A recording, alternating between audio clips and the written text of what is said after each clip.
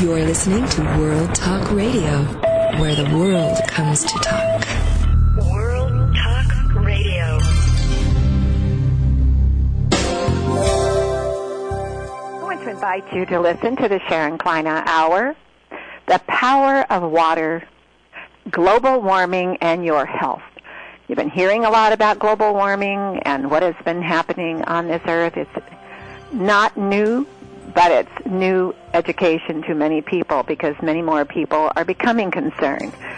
I have been studying 30 years of my life about dry air and what is happening to life on the earth at moments of lack of moisture, water, moisture to the skin, moisture in the air, moisture for the earth to live. It is so exciting to be able to participate each week in what I call a classroom with this show, because we can learn a lot and we can teach a lot and we can pay it forward to teach others about you are the environment and your health is the environment. But without a healthy earth, we don't have the ecosystem for the environment for everyone to be healthy. And are you concerned about your generations to come? I am. Why would we go off to Mars and other planets if the earth is giving us the life, the living water that we believe in is so critical to our lives?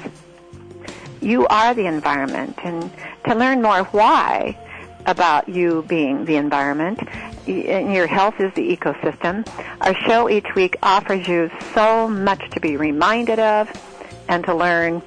So we're hoping that you come to our site and listen to what we have in our classroom. Now, before we start today, you need to learn. Water is the life of all Earth. 1.1 billion people in the world do not have access to water, safe water. 1/6 of the world's population. 2.6 billion people in the world do not have access to proper sanitation. That means they do not have any sanitation for health reasons. 1.8 million children die every year because of no water. And this is at the mercy of us that know better. Washing your hands, having sanitation, washing your clothes. And every week I preach, I say, drink 8 to 10 glasses of water every day. You're made up of 60 trillion cells with that water molecule in each cell. And it's like one of the doctors, as a guest recently said, that water is like a galaxy inside of you. What if you can't replenish? What if you can't detoxify? Water is the most vital source of all life. Today we have a very exciting show. I am so honored and thrilled. We have World Vision. It's a Christian organization for humanitarian concern and dedicated to working with children around the world with causes of water, needs of water. They've dedicated their lives for many years. For example, in West Africa, one of the initiatives is saving lives through safe waters and sanitation and hygiene. More than 18 million people in West African regions do not have access to drinking water. Now, imagine children not being able to go to school because they're having to go so far to bring the water to the home to survive that day, and then they go back again the next day carrying the water on their head as a very heavy, water is heavy. So think about this as we talk today to Samuel Jackson, who is representing World Water Aid. And then after that guest with World Water Aid, we're going to discuss with Art Bernstein the Ariel Sea in the former Soviet Union. We'll listen to our sponsor, Nature's Tears Eye Mist, the replacement of lost moisture for the eyes caused by dry air, and we'll be right back.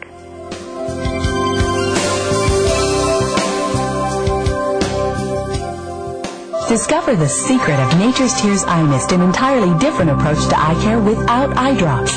When your tear film is dry, your eyes feel dry. Nature's Tears Eye Mist naturally supplements the tear film with Biologic Aqua Absolute Premium Standard Grade of pure all-natural water. Nature's Tears Eye Mist, just a mist. All natural, safe, convenient, no preservatives. Nature's Tears Eye Mist can be purchased nationwide at selected eye care professionals and drugstores near you.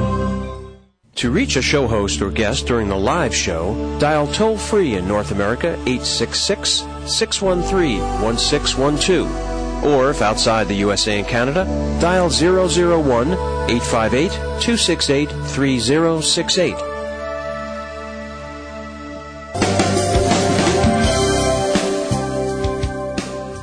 Our guest today is Dr. Jackson, who is a doctor of education, Pepperdine University in California, a Master of Arts at the University of Portland, and is very much involved for 25 years with World Water Aid. Are you with us, Dr. Jackson?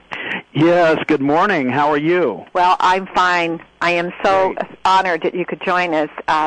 What a privilege for me. Thank you. Well, thank you. And can we say that we're sleeping and breathing nothing but the water? Well, I think that's true, isn't it? We're so completely ourselves water. You know, there's, as you've said in your wonderful opening remarks, and I think very accurately, we're very dependent on water, and yet there isn't enough of it on the planet right now for available that's safe for communities. So it's a very serious time, and the number you provided of 1.1 billion, they say, is probably getting toward 1.2. I think so too. So it's not getting better; it's actually getting a little worse. Did you know that every 5 seconds someone's going blind because everything is so dry? Yeah. And 1 out of every 10 babies being born has a problem with their eyes, and we know this because the environment is very dry, because the organ of the eye, when the eyelid is open, has to have moisture coming from the air.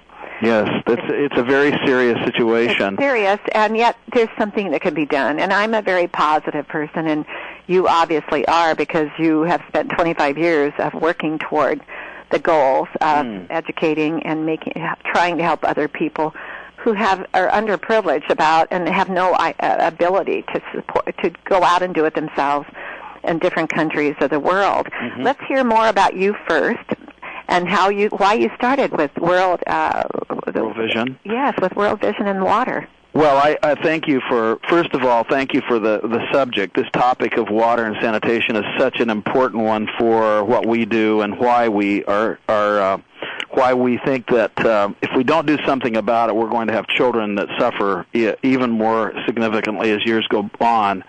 So we're really fighting a battle for the health of children. That's really why I'm involved. World Vision was attractive to me when I was finishing my doctoral work, and I had been in education.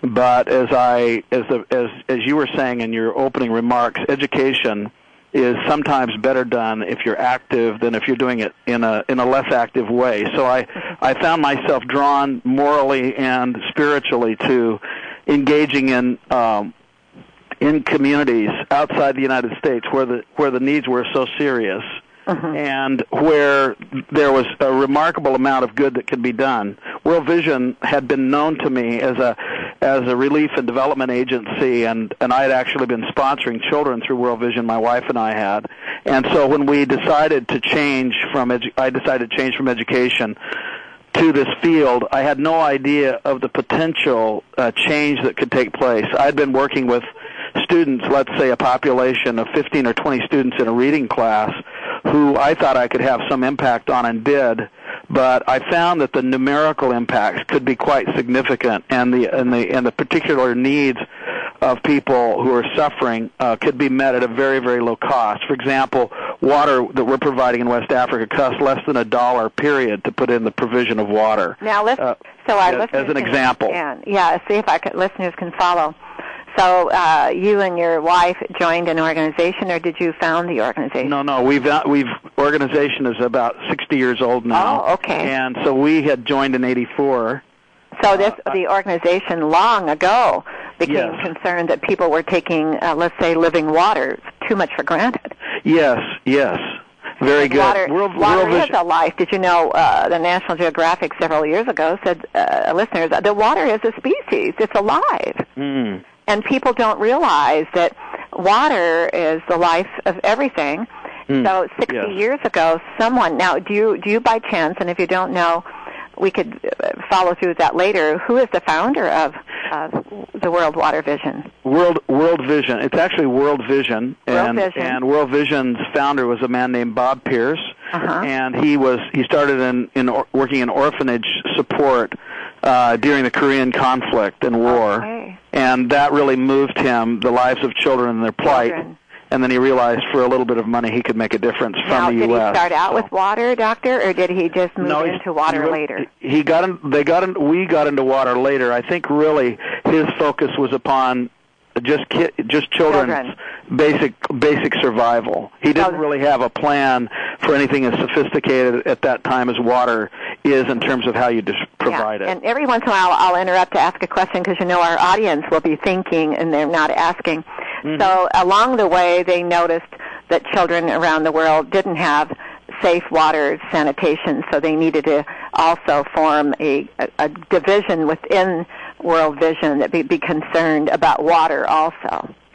That's correct. Okay. And the entry point for communities, if you're facing a community that's very, very desperate, and that's often the case, the entry point is provision of water, because the communities are basically in isolation. We're not working mainly in the urban settings, but imagine that there are needs there too. But the rural communities have isolation as a problem. They're not. So let's say, Doctor, you go into a community of somewhere in the world that's isolated, and the first thing you do is try to figure out what you're going to do for the water first. In many cases, that's true, if that's the best entry point. But I would say in West Africa, for example, where you've focused this, those communities are the women in those villages average about 5 hours a day of water collecting. That's what I've been told. And it can be longer than that. They typically go 4 kilometers to 5 kilometers each way, and the water, as you pointed out so well, you're very bright on this topic. But when you see the women carrying the water and realize that it's about 40 pounds of water, typically 30 to 40 pounds on their heads, collecting that water and then getting it home in one piece without losing it, without dropping it. Can you imagine how they feel if some reason their health wasn't good that day, or something they tripped on and they dropped it? Well, or the child that they have with them that they're carrying, or the child that's with them is ill. Drop the water on the way after collecting, going all that way. They're carrying the water for survival just for that day, and they dropped it, and then they had to start all over again. And that's a lot of things with our lives we don't think about is when people are surviving. And it's like every survival course teaches you, when you're lost in a jungle, lost somewhere, the first thing you need to do is water. Make sure you can figure out a water or something for a source of water and moisture or to survive, and then move on to the food second. So you can imagine getting up in the morning, getting yourself started with a day of life. Your feet are on the ground, and then all of a sudden you're off to go get your survival of water for the day, and you're coming along, and you drop it. Yeah. And can you imagine the stress and maybe a little anger like people normally do, normal people? Oh, my gosh, you dropped the water. How could you do that? And then all of a sudden the child or the people are thinking, oh, my gosh, look what I did to my family. Yeah. So, I'm having to do this, Doctor, because this is what it's all about. I said when I started this show, when I started months ago, we've had about 70 guests, and it's all on the power of water. And you wonder, where have we come from when the state of Georgia almost ran out of water because they didn't build a reservoir for 40 years? Well, what were they thinking? All of us are there. All of us are guilty, forgetting that without consciousness of this earth to be here forever, it's like one scientist I had on said, Sharon, the word eternity might not even be there. Well, Doctor, why couldn't it be? Because we've got to learn that the survival of the planet and the survival of life with the planet is water first. At all times, the water. And it's not the ocean. It's fresh water. That's so I'm right. sorry to now. So you've learned then when you go to assist and it's costing how much per to assist? Well, it's less than $1 to even provide the water source in the village. Is less than $1 per villager in terms of the lifespan of it. In other words, you may give water one well, and you look at the villagers that are going to use that, and you'd say, well, this is going to we've got to repackage this, we've got to rebuild, provide another well later on. That's not necessarily so. The wells we're putting in have lasted 15 years and longer in 90% of the cases. Now, when you say lasted, does that mean when you went, and I think that's something I hadn't thought, so you're going to these areas and you're finding that they have a well somewhere. Now, or an old well somewhere that wasn't maintained. No, that's not really what we find. Okay, so what do you find? The villagers will walk some distance for water if there's a well, but they're more likely to get water. This is what's devastatingly difficult. They get their water from open areas. Okay. If their water's nearby from the rains, it's called a catchment. Normally, you use the term catchment, a place where water gathers. Sometimes these are small lakes for a while, but then they dry out. But the water is open. It's not closed. In other words, an animal can come along and drink out of it. Or walk through it. All of these people may be bathing children will and play jumping in the water. Okay. But it's a carrier, actually, of disease. Okay. And sure. they don't know that in the depths of their being. They really don't understand that the disease is from the water. Now, are you able to also, with the fact that you're going into these areas, to help them with their water sources, are you able to educate them where they would understand how to take care of the open air waters so that they know that those would be safer? Do they understand Yes, that? they're very interested in it because we have to have a safe, sustainable source of water. The word sustainability is very important. The villagers are going to have to maintain the well source. So you start with education first, and then you bring along the concepts of health first so that they understand that gathering water may be unhealthful to them, and if they provide safe water through a closed system where the well is covered, they'll actually survive. Leaders of the different villages, the leader, and every village has a leader, so you're having no problems with leaders of the villages wanting to assist. Well, I don't think that the answer is we don't have any problems. I think any time you're coming into an area from the outside with ideas, then you really have to have both in the villages we're talking about in West Africa. Those are primarily Muslim villages, which means that they have a more traditional view of the role of women and the role of men. The men are the chiefs and the women are the water gatherers. Yeah. And so the chiefs and the women are both considered important stakeholders in the decision about when the water will be provided.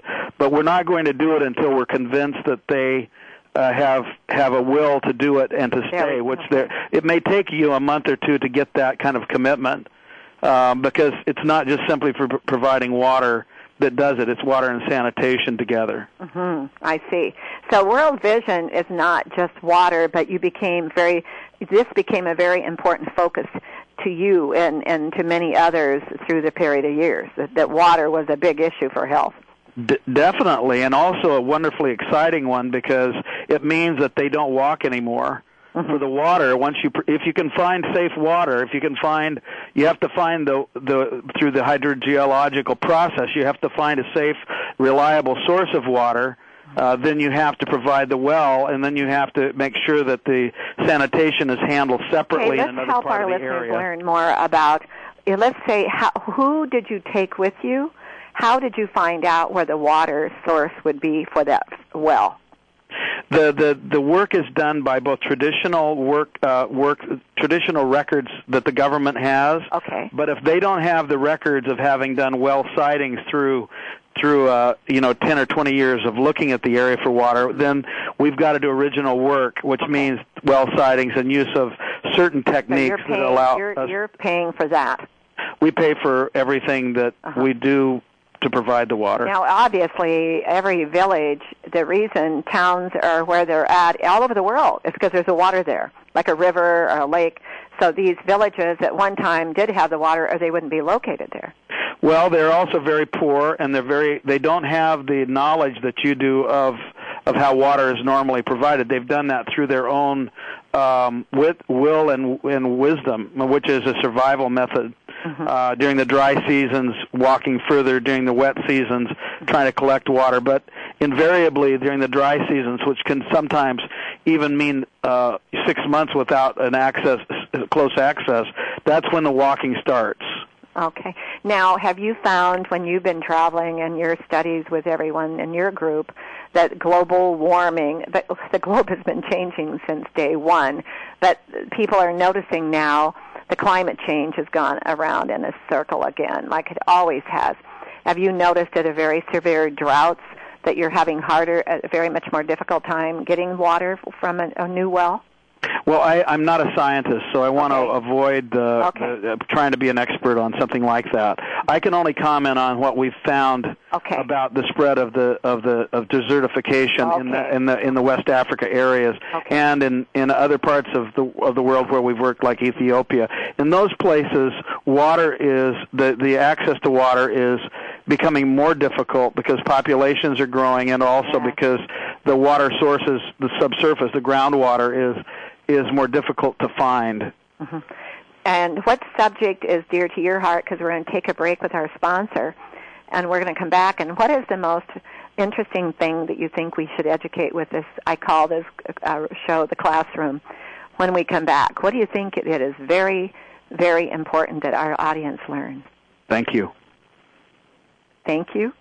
Oh, I thought you were saying when I come back. Okay, thank you. What was this subject dear to your heart? I think it's the power. I was going to say it's the power of women in development. Okay, we're going to be right back. We're going to listen to our sponsor, and we're going to come back and listen to what Dr. Jackson's favorite subject might be with what we could do to help here. We'll be right back. We'll listen to our sponsor.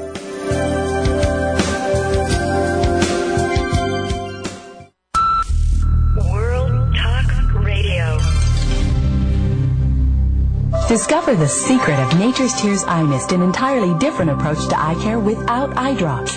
When your tear film is dry, your eyes feel dry. Nature's Tears Eye Mist naturally supplements the tear film with Biologic Aqua Absolute Premium Standard Grade of pure, all-natural water. Nature's Tears Eye Mist, just a mist. All natural, safe, convenient, no preservatives. Nature's Tears Eye Mist can be purchased nationwide at selected eye care professionals and drugstores near you. To reach a show host or guest during the live show, dial toll-free in North America 866-613-1612. Or if outside the USA and Canada, dial 001-858-268-3068. You're listening to the Sharon Kleina Hour, the power of water, global warming, your health, and how important it is for you to drink water every day and also participate in the environment. You can participate every day in the environment because you are the environment. Today, in our classroom, I call our show, we have Dr. Samuel Jackson, and he's involved with World Vision, and we've been talking about water and what's going on in different parts of the world, their concerns. But dear to his heart on this last part of the show, we're going to talk about the power of women in this development of concerns about water and children. Dr. Jackson, let's talk to our audience about what you believe is the power of a woman in these situations. Well, thank you again for having me on for this topic. Women are the most important energizers of the provision of water in the culture of West Africa and probably in all rural villages. No matter where you go. Women are the gatherers of water. Women are the main source of support to the children on a daily basis, and they're the ones who are energized to make change. And I have to tell you one story if you have time. A group of women in Niger who we were visiting the village, and we were visiting with the chiefs on a mat. It was very hot, about 10 o'clock in the morning. And we had been sitting with the chiefs who were hosting us, and we saw women coming up the hill into the village, and they said they had walked 7 kilometers one way for the water. They walked past us and acknowledged that the men were sitting on the mats. And there were some women sitting on mats who were visitors, but no women from the village were in that meeting. And they walked past us, and then one of the group had the probably unwisdom, but wisdom to say to the women when they came back by and were very exhausted. They said, "Do you have any interest in your children's education?" And they rolled their eyes in their own style, which was to say, "Don't you see that if we that we've had to carry this water back? Don't you see how tired we are? Of course we would do that as soon as if we had safe water, we would start educating our children." That's what their eyes told us. Yes. And then when we talked to them, they said, "Of course we know what our children need. Of course we know what they developmentally need. We are very committed to our children, but we have no energy. Exactly. We will leave again this afternoon to go get more water." So they did this more than once a day. They have to go twice sometimes. Sometimes twice a day. Yeah. So they're going 7 kilometers, so that's 14 kilometers in the morning and potentially doing it again in the afternoon, though not always. But again, you get into the kilometers, you're talking a mileage that's incredible. That's in the the driest part of the dry season. And that could happen to, history is history and future is future. And doctor, that can happen in the next 100 years somewhere here in the United States or around the world. It doesn't have to be just there. There's a desert sand. And why did it become a desert? No water. Right. And you may have heard about what's happening in China is they have a desert that's growing 1 mile every year. That's because they're going dry. And China has bad water, bad sanitation. Of course, they have a very serious pollution problem on top of that. So, listeners, we've got to realize that we're here for a future of all time to come. And we have a mission. And that mission means we need to learn. And we need to not be selfish, be self-concerned, be too busy, too excuses to say we're too busy. Let's all join in and decide we're going to join the environment with water. And if you make the focus water every day, you're going to drink it, you're going to understand how vital it is to your health and what you're going to do with it, but you're also going to realize you will not have to go to another planet someday. You will be able to have this planet last, because why do other planets not exist? What's happened to other countries of the world where the desert grew and took over? They are living there on a desert. So, Doctor, with the women of the world, who are obviously these people of strength, I almost have to smile when you were talking because look at myself. Several years ago, about 30 years ago, I started studying stress. And I found myself stress, and as I studied stress on the body and attitude, I was so surprised that at the age I was, I had not learned that the body's made up of 60 trillion cells, that when you were born and you entered in the air you breathe and you left that pocket of water, you entered into an air of which should be moisture in the air that you can't see. But if you can't drink the water and have that moisture, and by the way, you have to have more moisture out of the air, the water you can't see in the air, to survive, we don't live. Mm. And myself as a woman, as a mission, as years went by, I thought, my goodness, where's the water to go along with medication and therapy and surgery and more? And I was just shocked that when was the last time when you went to the doctor said, and they have to remember to do this, but this will not work for you if you don't drink enough water. So you're off in these countries of the world, and women have these instincts, doctor. They do. Mm-hmm. And they know what survival is, especially women, because they nurture children. And you're right to say the children of the women. They nurture them. They care about them. Their passion, pain to gain is the women. And the women know. And the women don't mind pain to gain. And they don't mind disappointment. They don't get discouraged. They keep encouraging.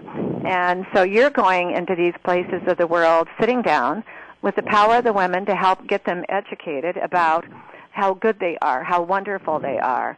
They are absolutely the power of life and what you can do to help them find that closer well. Now, when they do find a closer well, how do they get it built? Well, World Vision and the communities work together on the provision on where the water well goes, if within reason, because you have to find the water first. But once you're trying to locate it within less than a kilometer of the village, and that's the main issue is to keep it close.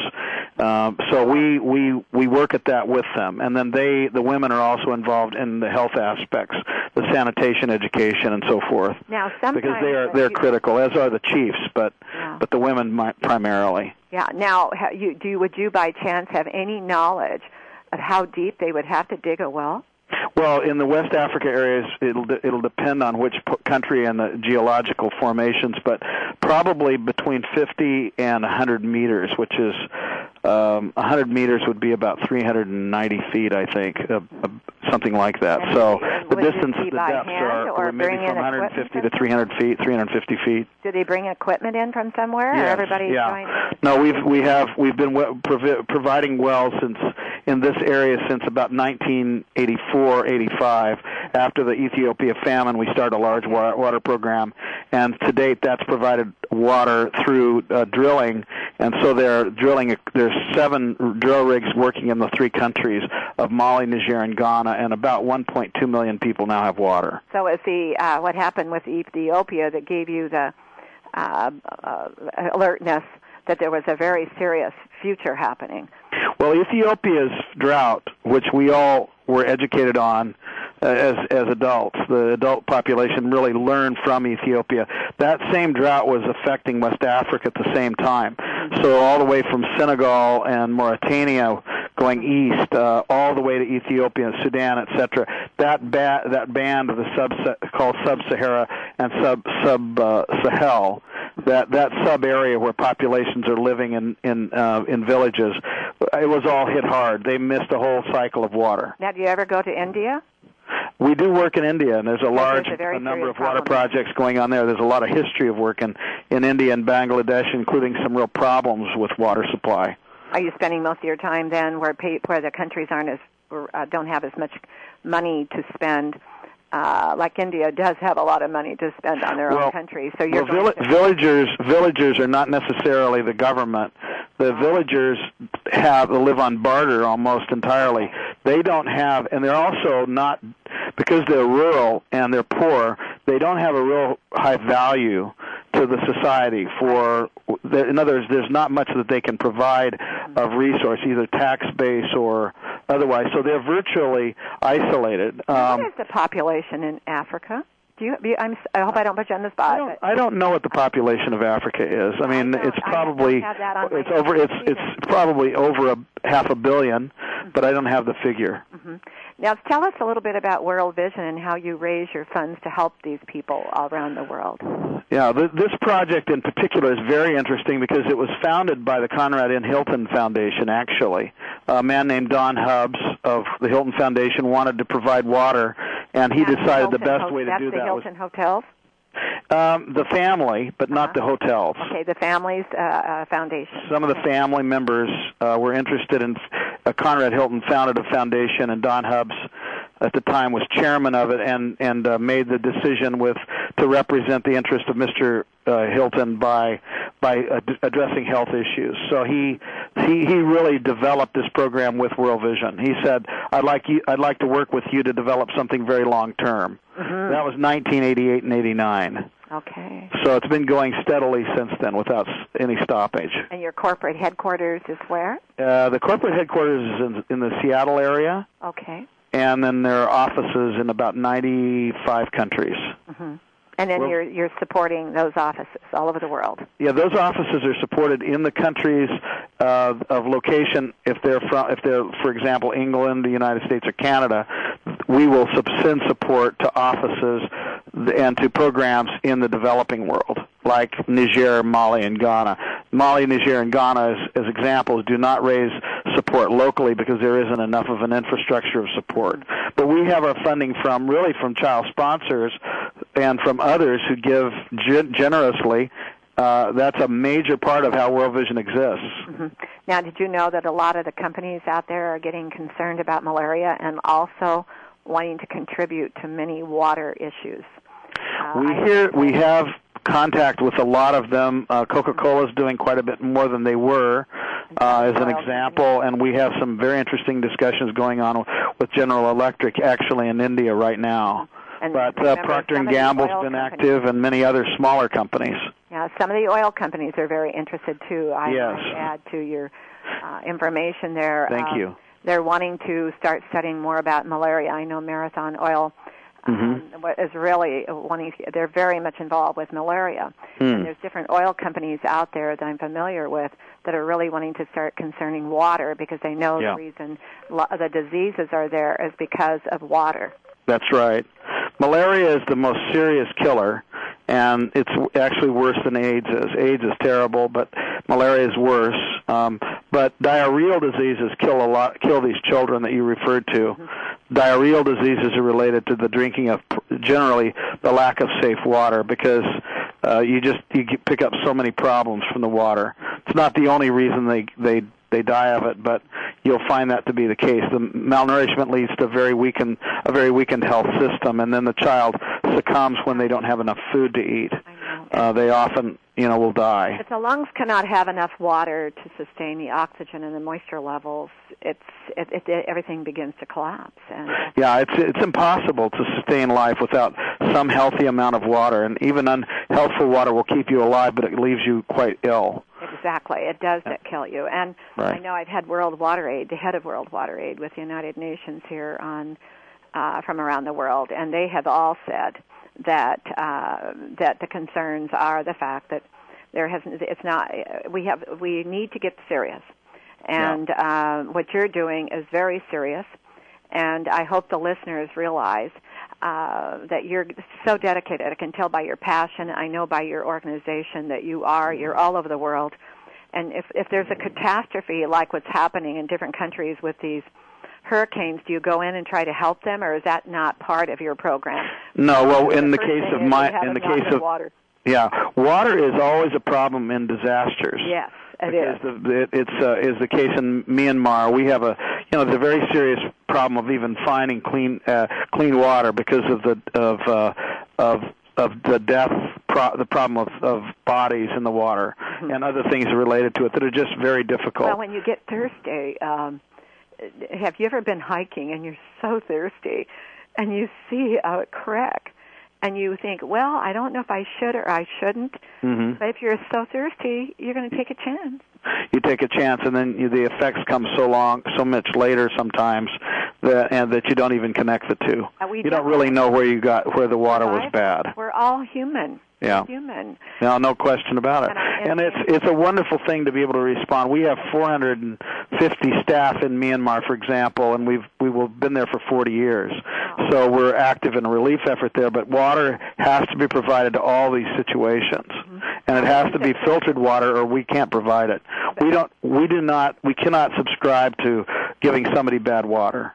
This is a Christian organization. Tell us a little bit about that part, and then we're going to be over with this educational class, and we'd love to have you back on. If you think that we forgot to bring up something for the listeners to be educated about, let's do this again. But tell us a little bit about your Christian organization. Well, World Vision's founding was by a Christian man who really believed very much that the heart of God's will was that we care for others. And so texts of Scripture such as giving a cup of cold water means you're doing on behalf of God, that sort of thing is pretty standard of a Christian worldview. And those who practice their Christian faith will find compassion as fundamental to it. So the action of the Good Samaritan, of course. So all we're really doing is just fulfilling that kind of a wish. Cup of water. Cup of ideal, correct, clean water. Yeah. Yes. Well, thank you so much for having me. I've enjoyed it very much. And bless you all. Thank you. Keep up the hard work, and if you think it's something we forgot to teach today, be sure and get a hold of us, and we'll do this again. Fantastic, Sharon. Thank you so much. Thank you. Okay. Bye. Bye-bye.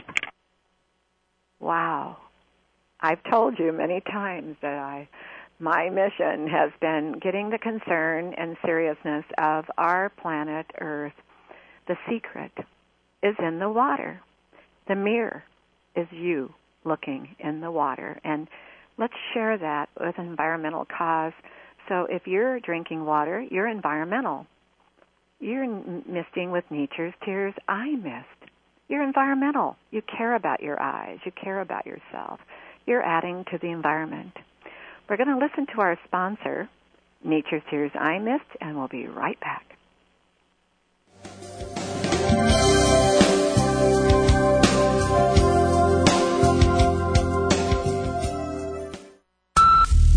World Talk Radio. Discover the secret of Nature's Tears Eye Mist, an entirely different approach to eye care without eye drops. When your tear film is dry, your eyes feel dry. Nature's Tears Eye Mist naturally supplements the tear film with Biologic Aqua Absolute Premium Standard Grade of pure, all-natural water. Nature's Tears Eye Mist, just a mist. All natural, safe, convenient, no preservatives. Nature's Tears Eye Mist can be purchased nationwide at selected eye care professionals and drugstores near you. To reach a show host or guest during the live show, dial toll-free in North America 866-613-1612. Or if outside the USA and Canada, dial 001-858-268-3068. I want to invite you to listen again to the Sharon Kleiner Hour. This is our second segment. We always have in our first segment something to do with your health, your environmental concerns about you, and what you need to do about your health. Because if you're wanting to be healthy, that is very vulnerable to other people around you because they'll want to learn to be healthy too. How do you live with the earth? It's not going to live with you. You've got to learn to live with the earth. Flow with the earth and learn what you must do to be a healthier person. Water in the world, 97.5% of the world's water is salt water. If the world's water fit into a bucket, only 1 teaspoon would be drinkable. Can you imagine? If the world's water fit in a bucket. I think we all need to realize how important this is all over the world. And some of us have more strength and courage and wisdom and abilities to help others and know what has to be done. And I hope you join us with this environmental concern all over the world because we do have a choice, and that's the freedom you have every day in your mind. Is that freedom of choice to join and be concerned about the earth and have it here. Let's have earth exist for eternity. Today, Art Bernstein, who has a master's degree in anthropology, forestry, has been with us many times. Art writes books on nature, hiking, and today he would like to discuss the subject of the Aral Sea in the former Soviet Russia. Are you with us, Art? I am indeed.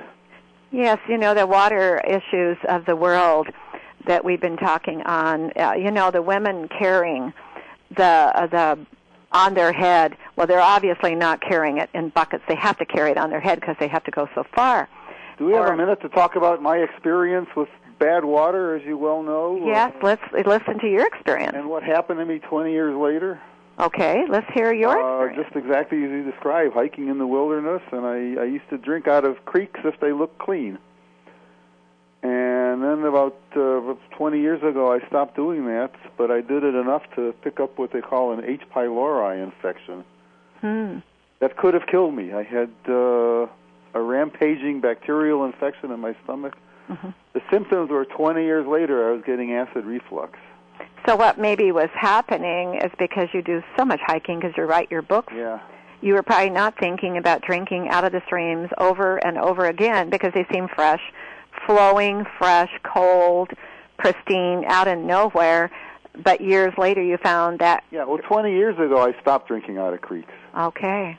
But it was too late. I already had the infection. And it's the same bacteria that causes ulcers. And they found precancerous cells in my esophagus, which, thank goodness, are now gone. And the treatment cost $300 for 10 days of antibiotics. Oh, my goodness. It was the harshest antibiotics I've Besides, a lot of people wouldn't recognize the symptoms and grow with it forever. Right. Yeah, absolutely. Well, tell us about the Aral Sea, the former ARAL. Soviet Union. Yeah, it's on the border between Kazakhstan and Uzbekistan. which are now independent countries in Central Asia. It's in the desert. And in 1960, it was the fourth largest lake in the world. You have the Caspian Sea, you have Lake Michigan and Huron. And then it's the fourth largest freshwater? The fourth largest lake. Which means it doesn't... Why do they call it the Aral Sea? The Aral. Aral Sea. A-R-A-L. It means the Sea of Islands. Okay. In Russian or whatever language. Okay, I see. So... Okay, I understand. Yeah. But it was the fourth largest in the world? It was the fourth largest. It's salty, like the Caspian Sea. Okay. But it's considered a lake because it's surrounded completely by land. And what's it do? How big is it today? Today, it's not even ranked. So is there any water in it at all? Less than 10% of the size it was in 1960. 1960? Yeah. So what happened? In 1960, it was the fourth largest lake in the world. Was it because of the drought? There are two major rivers that feed into it's a sink, so it has no outlet. That's why it's salty. And you might explain to our listeners again what sink means, because you taught us that once before, but... A sink means it's an enclosed basin. It doesn't have an outlet. It means what it says. It's a sink. Yeah. It's holding water. Two extremely large rivers flow into the Aral Sea. And then the water just stays there, and that's why it's salty.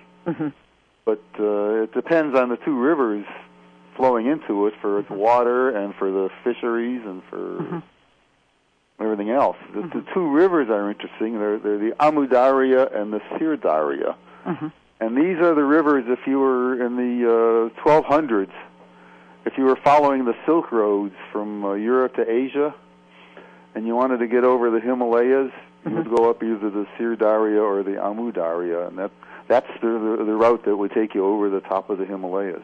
So there's plenty of water. And these are very, very legendary rivers. Now, and I'm trying to vision that the water has been so depleted.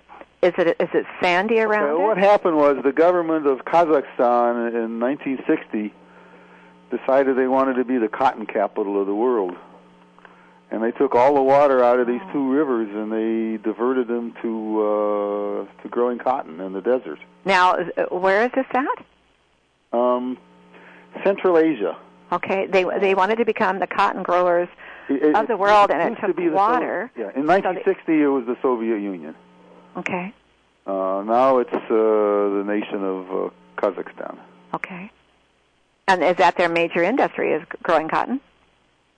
Yes, but what happened was they didn't build the canals very well, so they've taken a lot more water than they needed. And then the lake started shrinking and shrinking and shrinking. Okay. Well, the lake had no purpose other than a sink of water. It wasn't really supplying any humanitarian. 40,000 people and a whole bunch of towns. I've got a thought to ask you, and I think you can answer this. They figured 20% of the fish that were eaten in the Soviet Union were from the Aral Sea. Oh, okay. I had no idea it was being used. Now, but it was out in a remote area of the mountains? It's a very, very large, flat desert area. Okay, desert. Yeah. So, and it comes out of the Himalayas. So there's with your background and all, when a desert begins to grow, because it doesn't start out as a desert. When a desert begins to grow, and you've got a desert, it doesn't stop being a desert. It continues to be more desert-less. To some extent, it can create its own little environment. You get moister air, and therefore you get a few more clouds and a little more rain. Yes. What they did there is no different than what they did in the Imperial Valley in Southern California. I think something we all have to learn, too. In fact, they grow cotton there, too. That if you don't have water on the surface of the earth, you won't have a cloud come in and create a condensation. Yeah, exactly. The moisture from the earth, the water on the earth, fresh water on the earth, that begins to create that electrolytic ability for the condensation to have rain. Yeah, but let me tell you what happened. The Arrow Sea dried up. It's less than 10%, so there's this vast... And also, before they built the irrigation system, they'd been polluting the lake. So now they have this big desert of salt. How did they, excuse me though, how did they pollute the lake? They had industry stores.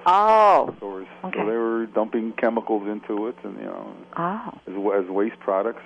Mm-hmm. So now that the lake's dried up, all these fields of cotton, the area is prone to big dust storms, and it whips up all the poison chemicals that were at the bottom of the lake, and it whips up all the salt, and it blows them back on the cotton fields and kills the cotton. Oh. So. Oh, goodness. Huh.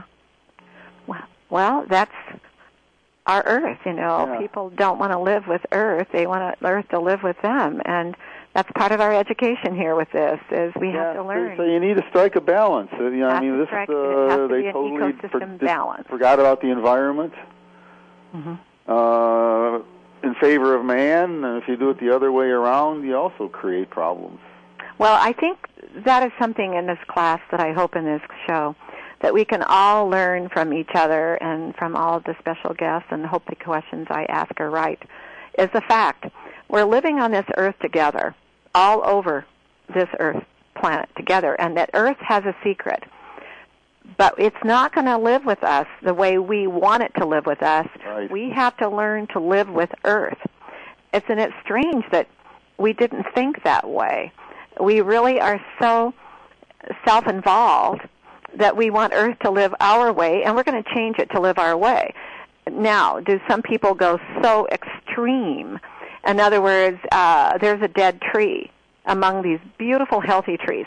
Oh, don't cut it down, because that's Earth's way of naturally, the tree isn't living. But we've learned that for us to live with Earth, and Earth to live with living with Earth, that if the bugs come along and the insects, and that dead tree begins to affect the animals, right, that get insects and disease, and then that dead tree or dead bush affects the other live trees because of the insects and the dead. Then when fires start, they just come right through all of that dead brush and trees. So that idea has been extreme. Yeah, if the trees are weakened or have bugs in them, they burn easy. And then the rains come down. And when the rain comes down, that's Earth's way of replenishing. And when the rain comes down, they were not keeping up with the reservoirs all over the world, because there could be times of Earth's climate. It changes each year, and it can change back again someday and cycle again. But if you don't have water, people die. Yeah. So you've got to have reservoirs.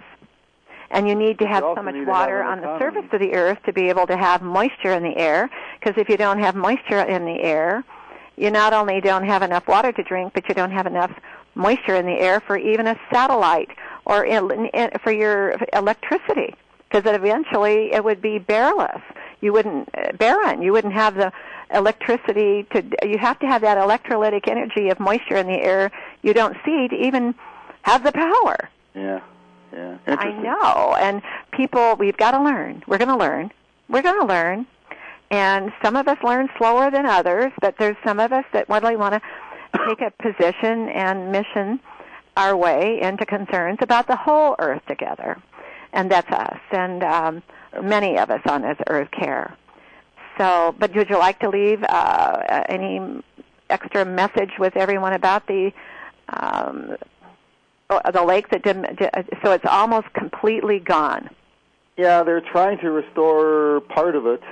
So they repaired the irrigation canals into part of it. So one little section of it is building back up, but the fresh water isn't mixing with the old salt water underneath. So it's not really working out the way they'd hoped, but it's a hopeful sign. Well, I want to thank you for that subject matter, because that can happen anywhere. Sure. And You know, our forefathers on our earth had a lot of great ideas for all generations, and our generation has to think about the power of the water for all generations to come. And I want to thank you for joining us and teaching us about that lake today. Have a nice day, Art. Thank you. Well, listeners, I think you've been learning with each of the shows how important the water is, and it's not a very boring issue. That if you yourself each day get out of bed and begin the day with a glass of water, warm water, and all through the day you replenish yourself with the water, and wherever you go, you know if it's too dry, you need to replenish the water with a humidity effect at your fingertips. It's called a personable mobile device. And our sponsor, Nature's Tears Eye Mist, and the creator, Biologic Aqua Research Center, has been teaching that you will become environmentally concerned about Earth if you carry one too. Because when the eyelid is open, the organ of the eye is exposed to the Earth, and it has no cover. It's like if I came over and gave your chest a window, and the organs had to breathe. If there was no moisture, they couldn't breathe. Close the chest up. But the eyes are the vision, the mirror of your life and your health. I hope you take your environment serious. I want to thank you for listening, and I hope you'll join us with our next show. Have a nice day. Earth has a secret. Embrace your life, every precious moment.